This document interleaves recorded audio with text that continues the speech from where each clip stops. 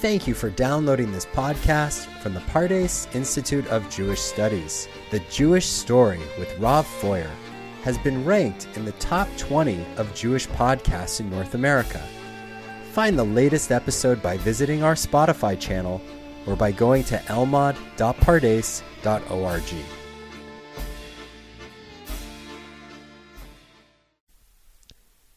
There are things known and there are things unknown, said Aldous Huxley, and in between are the doors of perception. Well, Lord knows I'm always looking to know more, and there are probably things I'd like to unknow. And unlocking doors along the way is what I'm all about, because I'm Rav Mike Foyer, and this is The Jewish Story. Season 4, Interlude, interview with Yossi Klein, HaLevi. Okay, so I know everybody is as excited as I am to continue the story of the land and the state rolling out of last episode, and don't be afraid. I'm going to do it. I'm working on something really exciting right now. I'm very charged on the story of the return to Gush Etzion, right? The Etzion block, if you're familiar.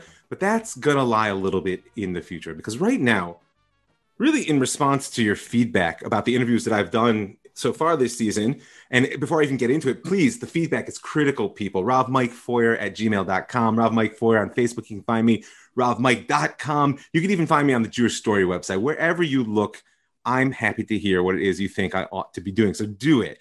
So, as I said, in response to your feedback, and of course not solely your feedback, because really it's my interest to speak with the guest I have today, because I'm pretty excited. I'm excited for the opportunity to speak with Yossi Klein HaLevi. He's a senior fellow at the Shalom Hartman Institute, non-resident fellow of the Trends think tank in Abu Dhabi, and of course, author, op-ed writer extraordinaire, and I believe father as well, yes? Thank God, 3 kids. Yeah.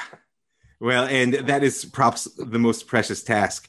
You know, so what I would like to do is give my readers an opportunity to sort of hear your perspective on the conversation we're already having. I filled you in a little bit before the show, but I'll just kind of remind you, and I've spent the first 5 episodes of season 4 exploring the impact of the 1967 Six-Day War on Israel and on American Jewry. And I feel that for a number of reasons, you're going to have not only unique insight, but on a number of the things we've touched on. So with your permission, I'm going to dive right in.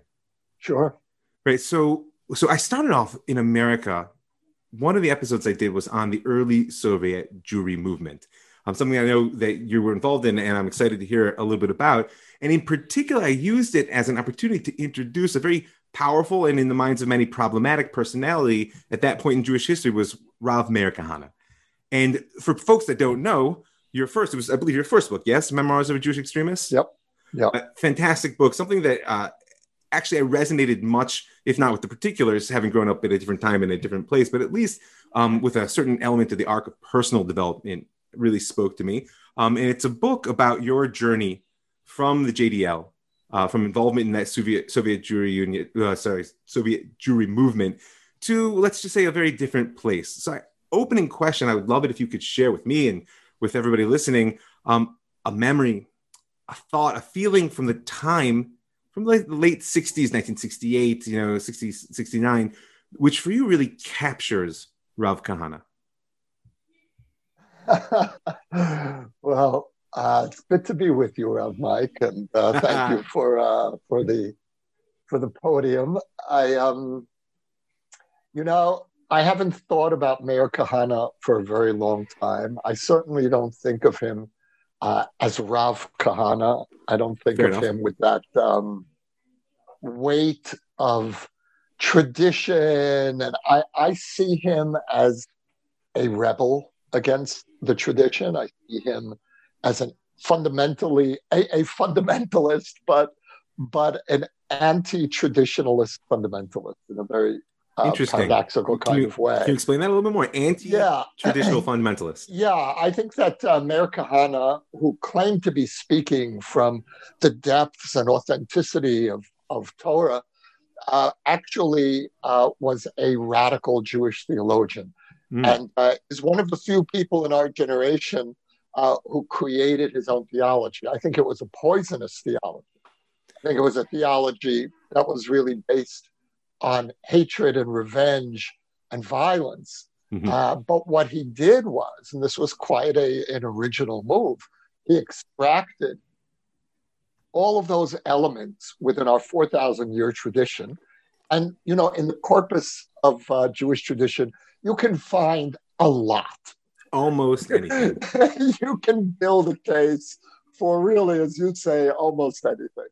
And so he brought together elements of vengeance against the Gentiles for persecuting us, fantasies, messianic apocalyptic fantasies of vengeance, a not just a legitimization of violence, but a glorification of violence.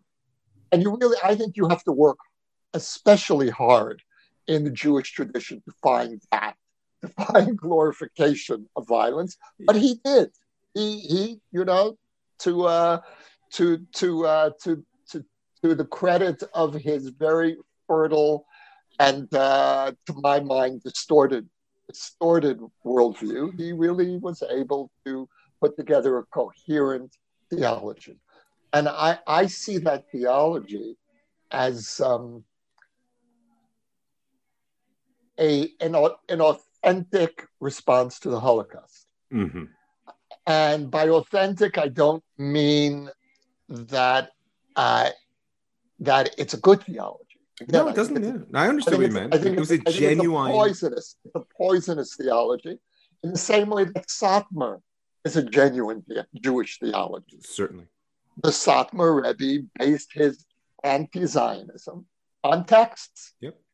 And you can certainly interpret our text in many directions. When we say that the Torah has 70 faces, well, Meir Kahane found the 71st.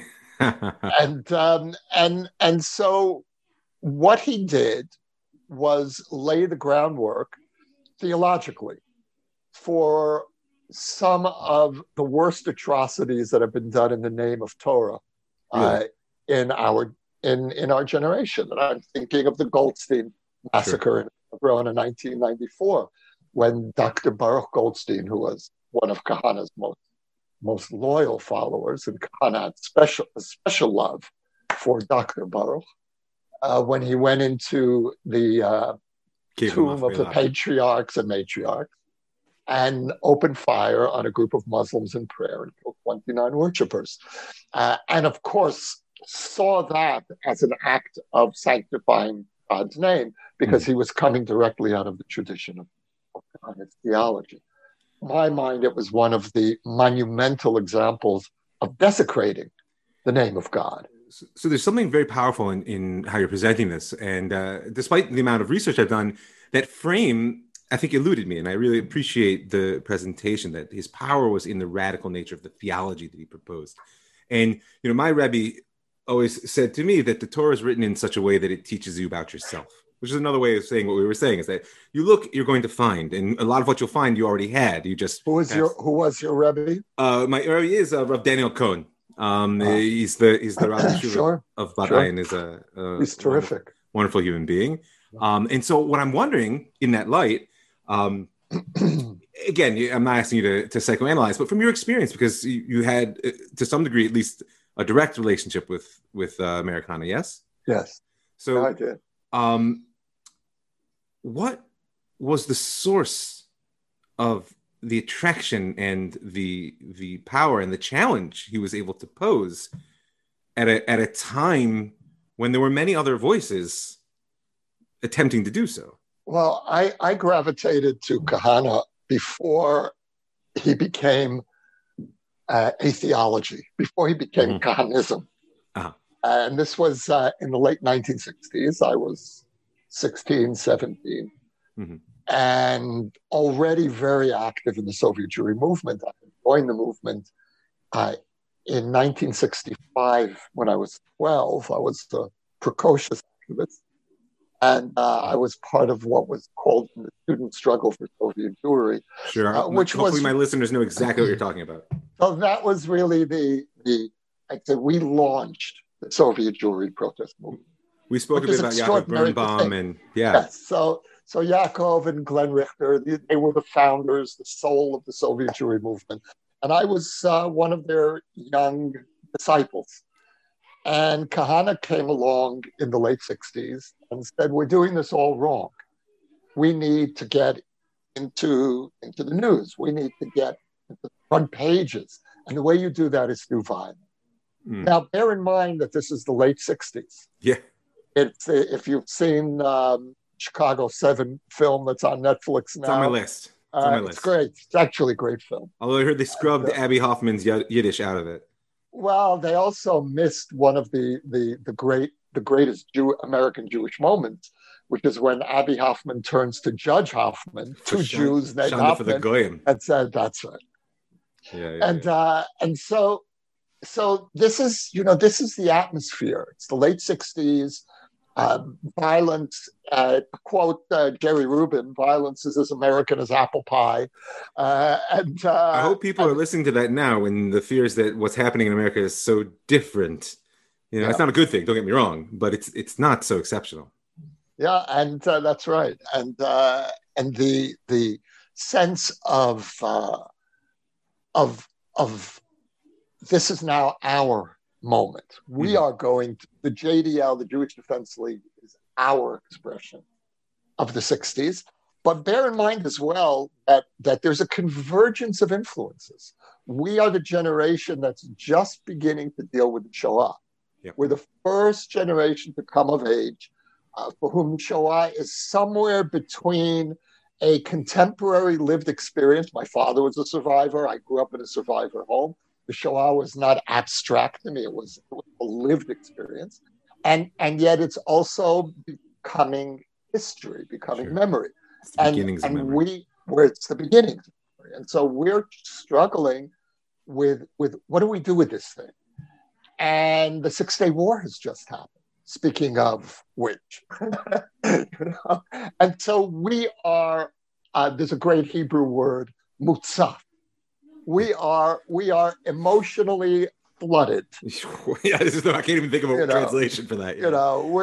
We are overwhelmed by input, historical input from every direction, from the Jewish story, the Israeli story, the American story. Sure. And Meir Kahana comes along and puts it all together. And that was his genius in the late 60s. He tells us, kids in Brooklyn, that we need to take our role in the front line of responding to the Holocaust. And when he came up with the slogan, "Never Again," he didn't mean never again will there be a Holocaust. Oh, I know. He made that very clear. He said, how do we know if there's going to be another Holocaust or not? Never again will Jews not fight back. Never again will American Jews be passive while other Jews overseas are threatened with annihilation. So never again referred to us. It referred to Jewish behavior. It didn't refer to the non-Jews at all. Kind of couldn't have cared less about the non-Jews. Go ahead and try. Try another Holocaust. This time we're ready. So I hear, and that was the mentality. That was the approach. So that's very helpful. I hear two things in here, and correct me if I'm wrong. One was the ability to take this sort of overwhelming, complex, and still unformed situation and crystallize it into what was perhaps a dangerously simple equation, but yes, and simplistic. And to plug that into a call to action. Yeah, we can be part of the historic process, not just an observation. Yes, Jewish theology at its best, because there's a behavior which it dictates. Yes, and Kahana was certainly right that the Soviet Jewry movement was the moment when American Jewry came of age. It was the maturation process, certainly for me personally, but I think generationally, it brought us out of an old American Jewish mindset in which you were expected to defend other people. You could fight for civil rights. You could fight against the war in Vietnam. But when it came to Jewish causes, you had to keep a low profile. Fantastic. And so we changed the psyche of the American Jewish community. And I see the emergence of AIPAC as having really been, in some sense, an organic outgrowth of the Soviet Jewry experience. And I think that if you were to poll AIPAC activists and leaders, certainly of my generation, you will see overwhelmingly that their baptism, so to speak, in Jewish politics was the Soviet Jewry movement. Yeah, I think that you are unquestionably correct about that. Amazing. So Rav Kahana is going to appear again in the thread of our story once he moves to Israel in 1971 and begins to stir the pot in even deeper and darker ways, I would say, here. And so with your permission, I want to turn to so another topic, because I have to tell you, there was like a embarrassment of riches when I thought about what I really want to speak to you about. But I want to say that your book, Like Dreamers, is without question one of the better books I've read. Now, I'm a reader, and I don't say that lightly, but I enjoyed it on so many levels. I'm so glad. The narrative, the imagery, the richness of the historical record that you're sort of representing. And I want to actually come to a question specifically on Jerusalem in a moment, because, of course, Jerusalem plays a powerful role in the whole saga of what was 1967. But first, I actually want to ask you about the multivocality of the book. So if people who haven't read it that are listening, Like Dreamers tells the story of a group of young paratroopers who were part of reuniting Jerusalem in 1967. And you follow their lives sort of where they head from that seminal moment. And along the way, explore the various sort of ways in which such a biblical scale event was embodied, engaged, fought over, and thought of in Israeli society. And what I found so particularly engaging and powerful is that you chose to do it through parallel and to a certain degree interwoven narratives. And the reason it speaks to me is because multivocality is something I really strive for in my own way in the Jewish story. I'm trying to integrate the traditional and the critical voices. I'm bringing together intellectual, spiritual, and political threads. And I'm trying to learn to speak a language that, sort of a believer in God and someone for whom God is a character in a cultural drama are able to find their sense of place within it. So just first, can you say a word about why you chose that mode, this sort of multivocal mode, to tell the story of such an event? I wouldn't have been able to answer that question when I started the book. It was an intuition. The book took a very long time to write. It took me 11 years of more or less full-time work. And well, you succeeded. Well, thank you. And one of the reasons why it took so long is that I didn't have a voice for a very long time. The book didn't have a voice. It was only a cacophony of competing voices. There was the left-winger, the further left-winger, the right-winger, the further right-winger. Right. And I said, what's the voice? And one morning, it was I'd say literally this way. I woke up and I suddenly realized that's the voice of the book. The voice of the book is the soul of Israel arguing with itself. And then I realized something else. That is actually my Israeli voice. Because I moved to Israel in the summer of 1982, the beginning of the first Lebanon War. And not an easy time. That was the moment when the left-right schism really emerged full force. That summer, because that was the first war, thank God the only war, that not only failed to unite us, but the war itself was tearing us apart. And so I landed in the middle of the worst moment in the Israeli schism until the Rabin assassination. Yeah, sure. And if you're a new immigrant and you're landing in a country that's tearing itself apart, it's really at the very least two Israels, probably more. Sure. What do? You have two options. One option is to join a camp. Yeah. This is going to be my Israel. And many of my friends who made Aliyah in the 80s did that. They either became part of settler, religious, right-wing Israel, or they became part of Tel Aviv secular left-wing Israel. You find your tribe. you find your tribe. And I felt I didn't move to Israel to join a tribe. I moved to Israel to join Am Yisrael in all of its glorious messiness. and really, and I just wanted to open myself up to the whole experience. And so I started to listen and to try to learn and absorb. What are these guys saying on the right? What are these guys saying on the left? What are they really saying? What's really inspiring and frightening them? And I took a subscription to 2 magazines. Became a devoted reader of Nikuda, which was the magazine of the Yesha Council. Sure. The voice of the Gush Emunim was more or less defunct by that point, but it was their voice nonetheless. It was the voice of very wide spectrum, but still Sure. of the settlement movement. And the second magazine that I took a subscription to was called Koteret Rashit, which was edited by Nachum Barnea. Nachum Barnea, of course, is Israel's preeminent columnist for Yediot Achronot, and it was quite a left-wing magazine. And I would try to filter the same events through Nikuda and through Koteret Rashit. And that was my training. I realized now that was my literary training for Like Dreamers. So now, we're going to come to, I have to ask though, because it's so relevant. Right now, America's tearing itself apart. We're dancing on the edge here. I don't want to cast aspersions at anybody else.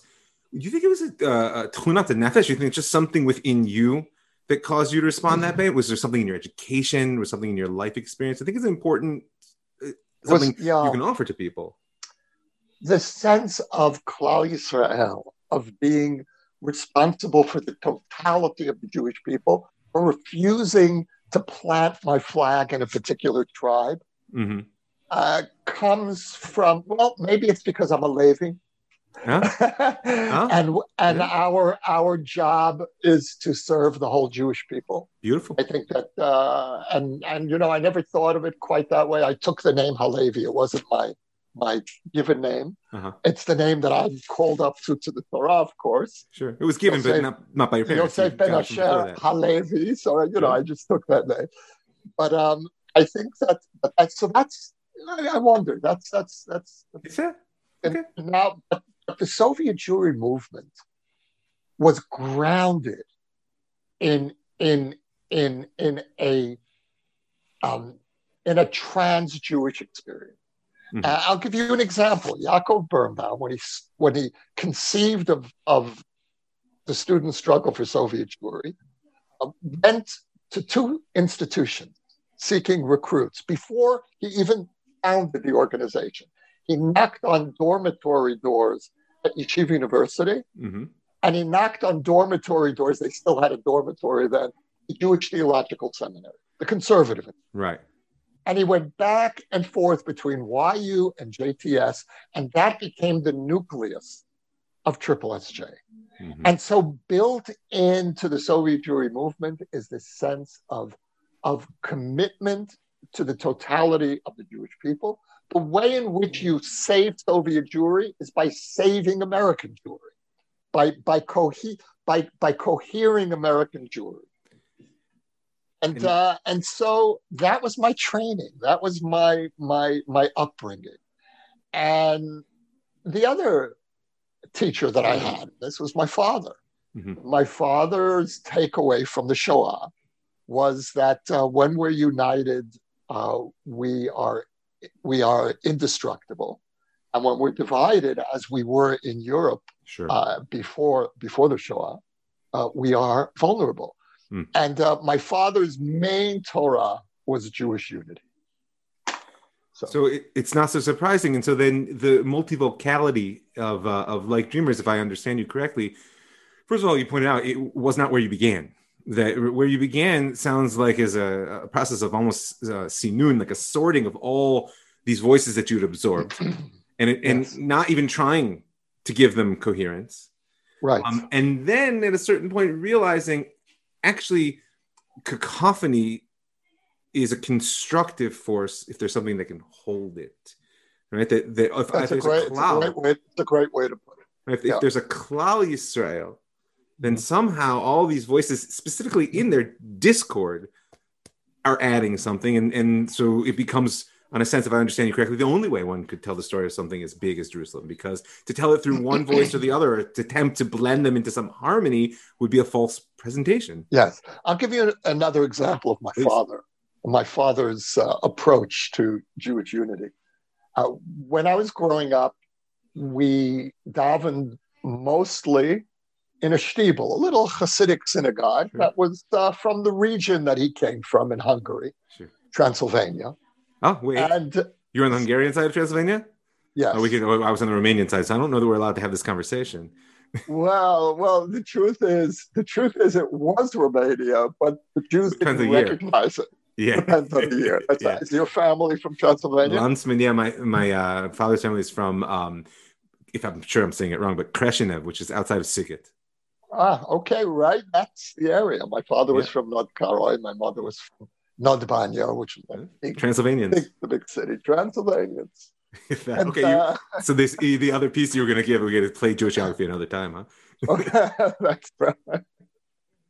So we davened in the Neobater, which is another town from there, and every so often, usually on Rosh Chodesh, my father would not go to the shtibel, and instead we would daven Temple Emmanuel, which was the big conservative synagogue on 14th Avenue in Borough Park. It was kind of like semi-scandalous that there was a conservative synagogue in Borough Park, and my father went there because he loved the cantor, David Kusevitsky, who davened there on Rosh Chodesh. And he always made sure, we would sit in a back pew to be a little bit separate so we wouldn't be in the seating. But I don't know of anyone else among my friends, for sure, who would go back and forth between Temple Emmanuel and the Neobater. That is a very rare stance. And what he was telling me implicitly was, I want you to feel comfortable among all kinds of Jews. That's a beautiful inheritance. If Jews are coming together after the Holocaust, praise God, don't look at the fine print. Don't think, they're not doing it in the way that I think they should be doing it. Yeah. If they're coming together to praise God, that's a miracle. That's something that we celebrate. And that became, for me, the foundation of my own Jewish pluralism, which is a pluralism that's not based on Jeffersonian principles. It's based on the Shoah. It's based on the Soviet Jewry movement. Based on my reading of Shivim Panim LaTorah, 70 Faces for Torah. It's an organic product of, sounds like, your life experience and the inheritance you have from your forefathers. Also an organic product of the Torah's perspective. So if there's a Klal Yisrael, then all the pieces are part of it. Per force. Beautiful.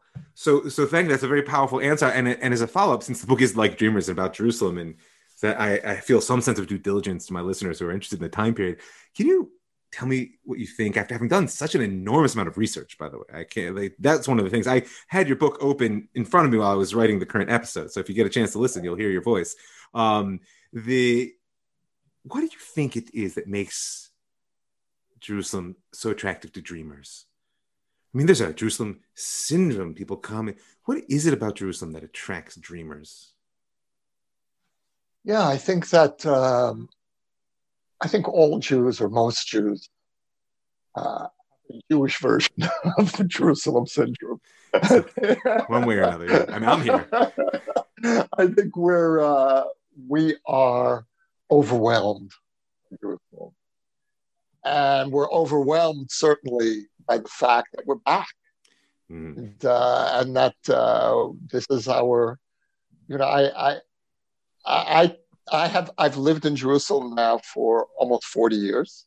Wow. And I can't say that I have completely gotten used to it. Of course, on some level, it's my daily life, and I complain about traffic and don't we all? The whole thing. And at the same time, I have never recovered, and I hope I never do recover, from that realization that I'm a time traveler. I'm a visitor from the Jewish future, and I feel that way. And so, look, I was also in Jerusalem in the summer of 1967. I was 14. I was 14 years old, and the war ended, and my father said, "That's it, we're going." Really? And we got on a plane 2 or 3 weeks after the end of the war, and I'm in Jerusalem. Wow. And that was the happy ever after of Jewish history. Yeah. 67. Mamash. It was over. It ended. Jewish history ended, and we won. Yeah. Yeah. And there was very serious messianic anticipation that summer. There were all these rumors. There were stories about a Jerusalem shoemaker who had a vision about Mashiach. And then there were these stories that were circulating about an old Jew who was leading the paratroopers through the alleys as they were fighting. Yeah. All of these legends, and I could tell you what the actual real events were that the legends were based on, because they're actually real events that happened. That unfortunately not about the Mashiach, but are quite extraordinary stories. And so it was the most remarkable moment. Now, again, bear in mind that it's 1967, 22 years after the end of the Shoah. Sure. Think of where we were 22 years ago. It's not that far away. No. In the easy memory of most people alive. Yes. And 22 years before the Six-Day War, Auschwitz had just ended.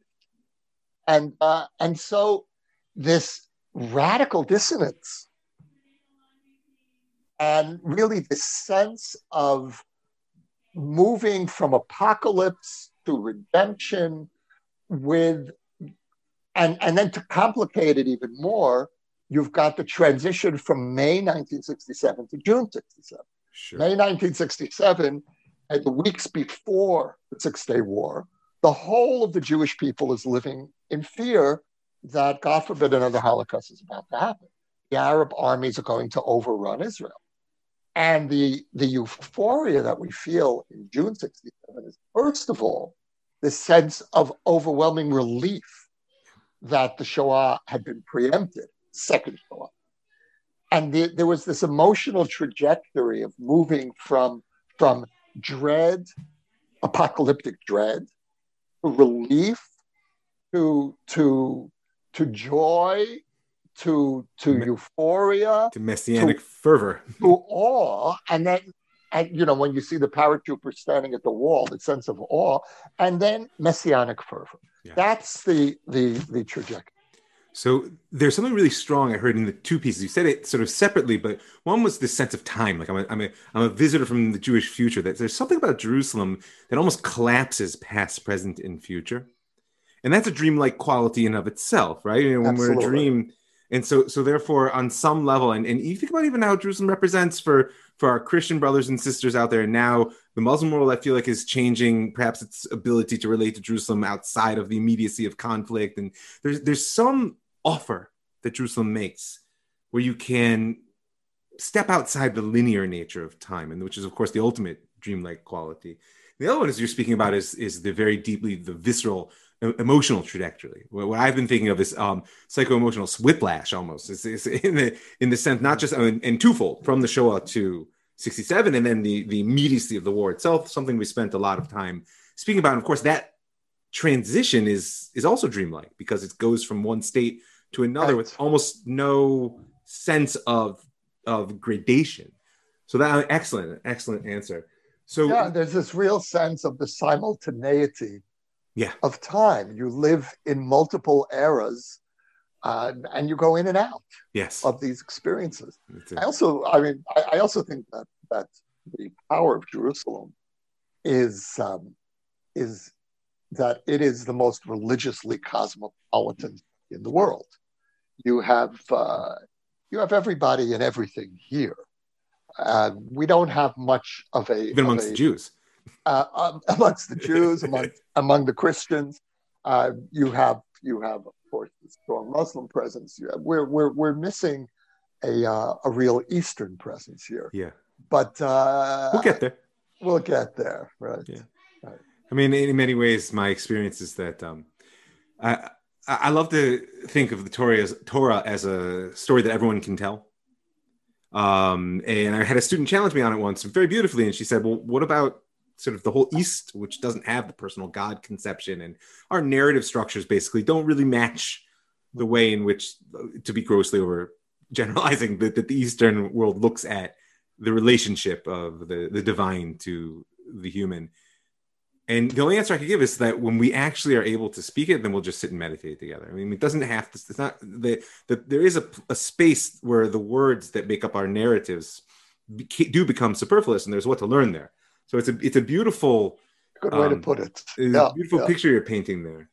So on that note, actually, to some degree, when I looked on your website, I noted that you currently co-direct the Shalom Hartman Institute, where you are a senior fellow, their Muslim Leadership Initiative. And it's something I'm actually curious to hear about in its particulars. But first, just a little context from the last episode for the listeners, and so you know where the question's coming from.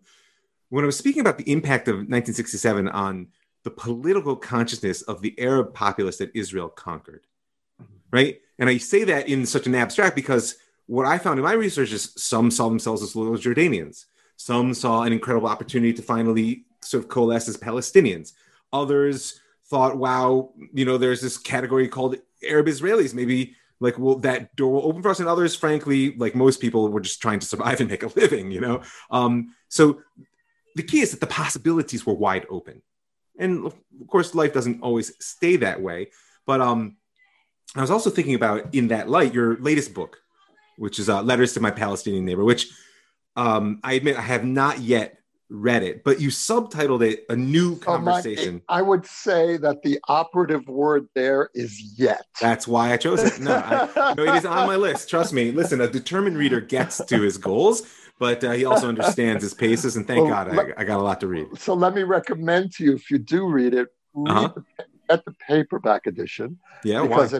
it has an epilogue of 50 pages of Palestinian responses. Oh, excellent. That's a good tip for me and for anyone else listening. I will remember by the end to make sure we know how to get it. Makes it more interesting. Oh, for sure. So that's actually quite to the point, because what interested me when I was looking at it on your website is the word new, a new conversation about narratives and peace. Because even though the Jewish story is engaged with history, nonetheless, for me personally, what was, or even speculating about what might have been, is of far less interest than what could be. And you've clearly taken an activist role on stance on Muslim-Jewish relations personally. And right now we're all witnesses to this potential for regional change embodied in the Abraham Accords. You said you're part of this think tank based in Abu Dhabi right now. Frankly, it's an amazing thing. Who could have imagined such a thing? That's what I'm saying. Right now, the White House is... 2 months ago, if you would have told me I was going to be a fellow in a think tank in Abu Dhabi, you would have laughed. And yet, like I said, the White House right now is literally still up for grabs. Everything's on the table. It feels like, in many ways, everything's on the table. And though that is, of course, nerve-wracking for everyone, no matter what stance they take, nonetheless, it's a tremendous sense of possibility. So I'm going to have the chutzpah to ask you, what's going to be in Muslim-Jewish relations? Or rather, more specifically, what do you dream of seeing in this region? And what do you think will actually happen?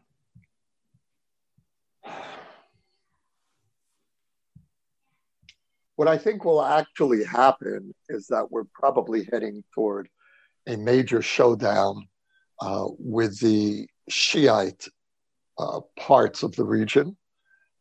Iran, Hezbollah, Syria, which is part of that alliance, the Alawite part of Syria, which is closer to the Shiites. Hamas, which is not Shia, but is really that part of the Muslim Brotherhood that has aligned itself with Iran to some extent. I think that one way or another that showdown is unavoidable. I think that Iran has declared war on our existence. And even as much of the Arab world is winding down its war against Israel's legitimacy, this is an extraordinary moment. Yeah. There are some who have characterized this moment as the end of the Arab-Israeli conflict. I think it's premature. But it could be the beginning of the end. It could be. But we now have a Muslim-Israeli conflict. Mm-hmm. And so I think that the religious work there is more important than ever before. Mm. We need a deep religious infrastructure for peace. This is not going to be a Western peace. We're not going to create a peace with that will be devoid of a religious component. A commonality of interests. Yes. Look, I think a commonality of interests is what primarily motivating the Gulf states to seek out Israel. Protection against Iran, joint economic ventures, that's all fantastic. Sure. But notice the language that the Gulf states has used to frame the peace. Yes. They're calling it the Abraham Accords. And I don't think that's just I don't think it's just public relations. I agree. I think it's a deep expression of a need to create a peace that has religious resonance, religious legitimacy. A shared narrative too. Yes. So the question here is, how do we proceed with a regional peace with the Arab world, mindful of probably a coming war that we have with Iran and Hezbollah and Hamas, and how do we strengthen the positive regional trends, and what do we do about the Palestinians? Sure. One of the breakthroughs that we've had in the last few months is ending the Palestinian veto over our ability to make peace with Arab countries. Yes. Now, the truth is that Sadat and Begin 40 years ago ended that veto. So this is, in some sense, the belated vindication of their vision. I hear that. And it is coming to fruition. The Sadat-Begin vision is coming to fruition. But the Palestinian issue isn't going away. And those on the right who think that we can permanently circumvent the Palestinian issue are going to come up against a hard reality. And we have to figure out, what do we do to move us in a better direction? Now, I am very afraid of a Palestinian state for all the reasons that Israelis know. I think those reasons are all legitimate. At the same time, I am almost viscerally horrified at the thought of giving up Judea and Samaria, because I believe deeply that it's ours. The Jewish people has a historic right to that land. The problem is that there's another people there. Mm-hmm. And so my starting point is the same as the settlers. It's not my end point. My end point is that with all of the pain and the reluctance and the fear, I nevertheless come out on the side of a two-state solution, because I don't see another alternative. And is a two-state solution possible? Certainly not anytime soon. But what I do think might be possible for the first time is to begin to think seriously of a regional framework in which a two-state solution can happen. And I'm going to use a phrase that I've never imagined I would use before, which is Israel's Arab allies. We actually have strategic allies in the Arab world now with whom we can negotiate, with whom we can discuss our security issues on a Palestinian state, who would get involved economically in ensuring that this Palestinian state moves in a productive direction. In other words, we're not in this alone anymore. Mm-hmm. Now it's still premature. We don't yet know where this process is going, but something's happening. And so I feel that the book that I wrote 2 years ago, which was really more of an intuition and almost a forlorn hope, has now met its moment. And I'm getting responses. The book has been translated into Arabic and put online for free downloading in Arabic. Fantastic. I'm getting responses from all over the Arab world. The book was favorably reviewed in the Saudi media. I got better reviews in Saudi Arabia than I did in the New York Times. Don't feel bad about that. By definition, you're Israeli, so at this point, that's a given, but it's impressive nonetheless.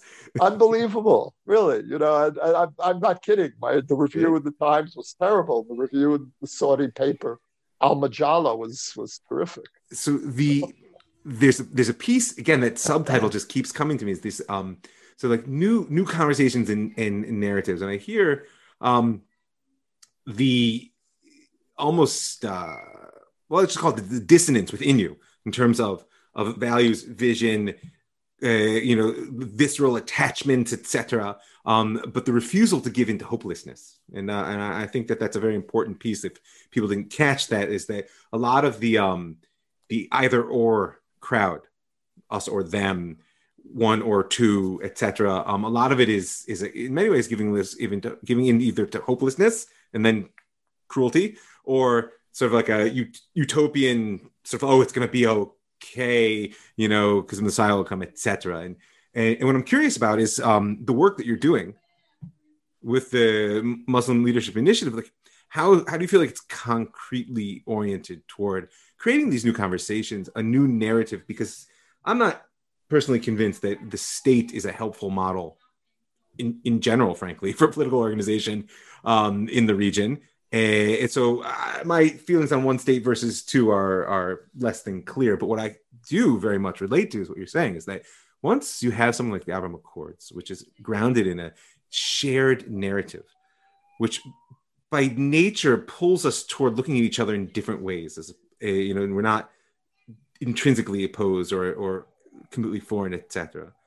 I wonder if you feel that there's potential for that level of narrative work just to open up creative paths. Like, what does our future together look like? For me, the issue has long been, as long as one accepts the reality that no one's going anywhere, just take that off the table, right? Consciously or not, then you're forced to think about things differently. Yeah. In terms of a state as a framework for political organization, I feel as strongly as I can feel about almost anything that if we don't have a state structure for the Jewish people in the Middle East, we are not long. Well, I'm not looking to give up our state structure. Yeah. So we can't tamper with that. And one of the reasons why I very reluctantly come with the state formula is because I think that preserve a Jewish majority state and a democratic state, and a state that will have coherence, continue to have coherence, and be able to adequately defend itself. I think we're going to have to separate from the Palestinians to some extent. There is no complete separation. We're entwined in many ways. Oh, surely not. I'm looking out the window here at a Palestinian village, literally right here on the next hill. So sure. It's separation is to some extent an illusion, but nevertheless, I think we need to strengthen rather than undermine the state structure of Israel. Okay. So what I'm hoping for in this, as you call it, a new conversation on narrative, it's a very interesting phrase, because narratives are not new. Narratives are our story, our history, but a new conversation of narratives. For me, what that means is really what I tried to do in the Letters book, was to tell our story, the story of the Jewish people, the Israeli, the Zionist story, to a very tough audience, which is Palestinians, the Arab world. And in 100 years of conflict, no Israeli writer ever sat down and said, I'm going to try to tell my neighbors what my story is. Yeah. And so that's what I tried to do. And at the same time, I invited my neighbors to write me their stories. Now, if I'm asking a Palestinian to listen to a Zionist story, I'd better be prepared to listen to a Palestinian story. Yes. And so what I decided to do in my book, in the paperback edition, was to give the Palestinians the last word. And so I end the book with their responses to my narrative. Now, much of what I publish, I find very problematic. Okay. I deeply disagree with much, if not most, of Palestinian reading of history of this conflict. But I felt the need to honor those Palestinians who had the courage and the goodwill to write back to me. Sure. And I also wanted to model, in the same book, I wanted to model what a respectful disagreement over irreconcilable narratives would look like. Now, that's very counterintuitive to this moment. It's countercultural. It is. You know, as you indicated earlier, we are now at a terrifying moment in the dysfunctionality of American discourse.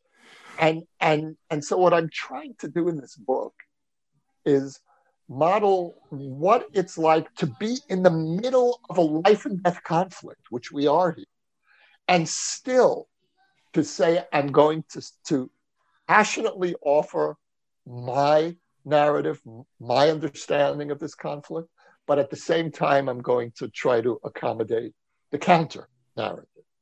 And when I wrote this book, I set out to find partners on the Palestinian side.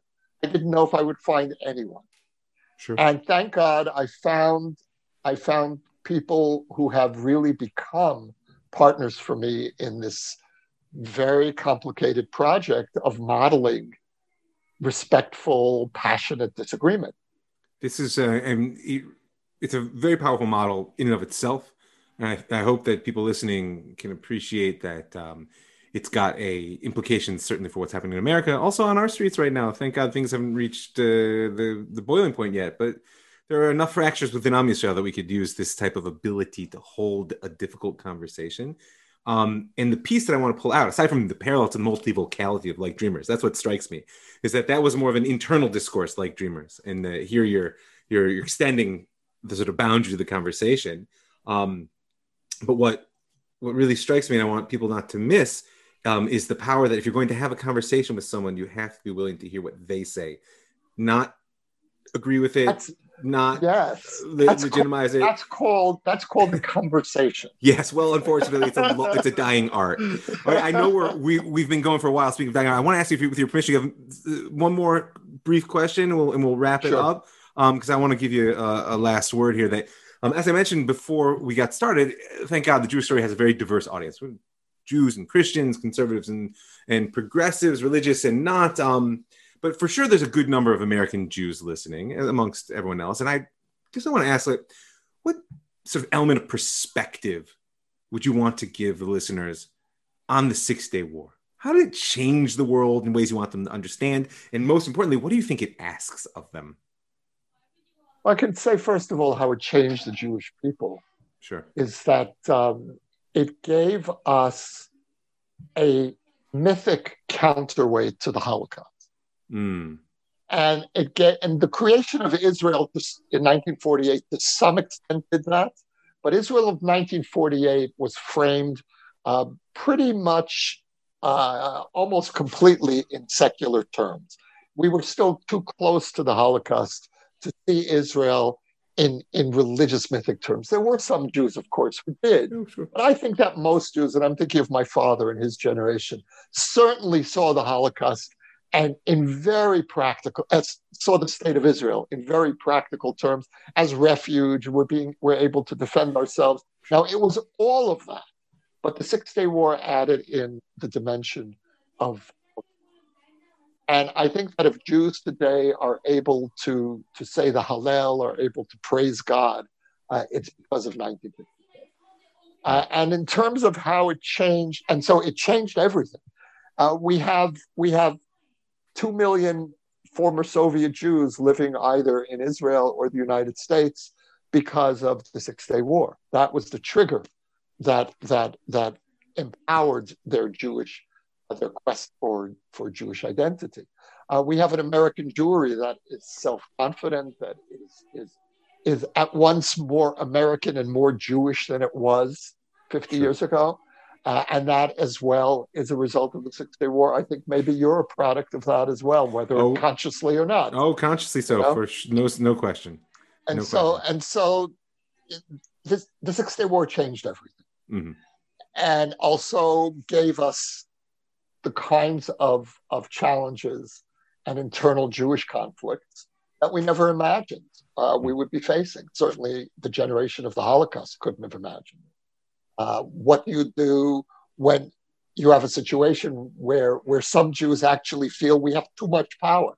You would have told my father after the Shoah, we're going to have too much power. He would have thought you're out of your mind. Right. And so the kinds of dilemmas we face, moral dilemmas, this is also in terms of the world. The Six-Day War was really, I think, a moment when religious Christians began to pay much closer attention to what's happening here. Certainly. And the relationship between Judaism and Christianity more broadly, and I'm not only speaking about evangelicals, I'm speaking about the Catholic Church. Yeah, sure. Began in the church. It began with the Catholic Church. It began with Vatican II in 1965. But the post-Six-Day War era really brought to maturation this historic encounter between two estranged religious siblings. And so in so many ways, the Six-Day War changed Jewish reality, and I think changed the reality of the world. And one thing you think it asks of us now?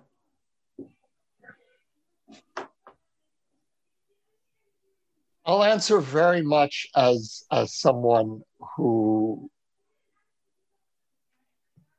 has experienced moments of redemption in this generation. I'm thinking of the Soviet Jewry movement, which was a movement consciously invoked the language of Geulah, of redemption. We saw ourselves as fighting for a second Exodus. Right. That was the language we used.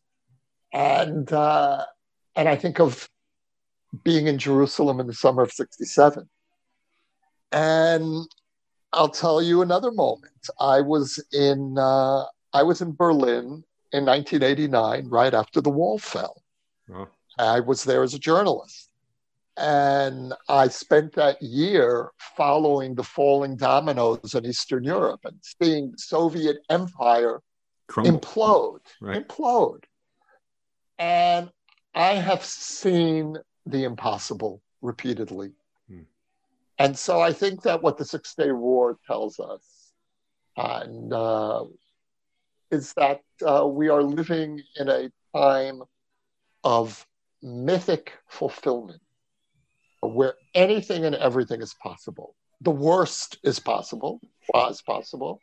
We live in an era where, God forbid, nuclear war is possible. Sure. Anything is possible.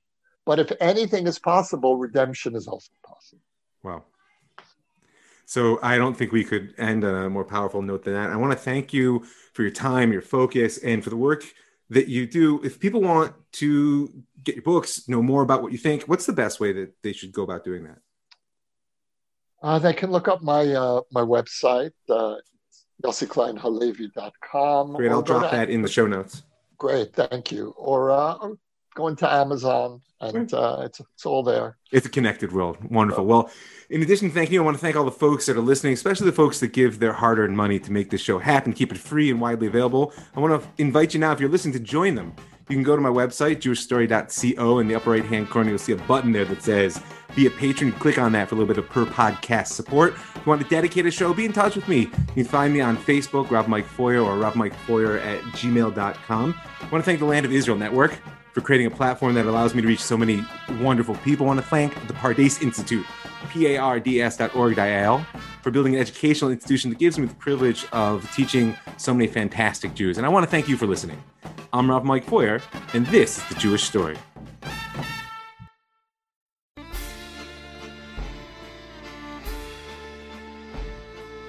Thank you again for downloading this episode of The Jewish Story with Rav Mike Feuer. If you enjoyed what you just heard, please give us a 5-star review wherever you download your podcast today, or by visiting us at elmad.pardes.org. Thanks for listening.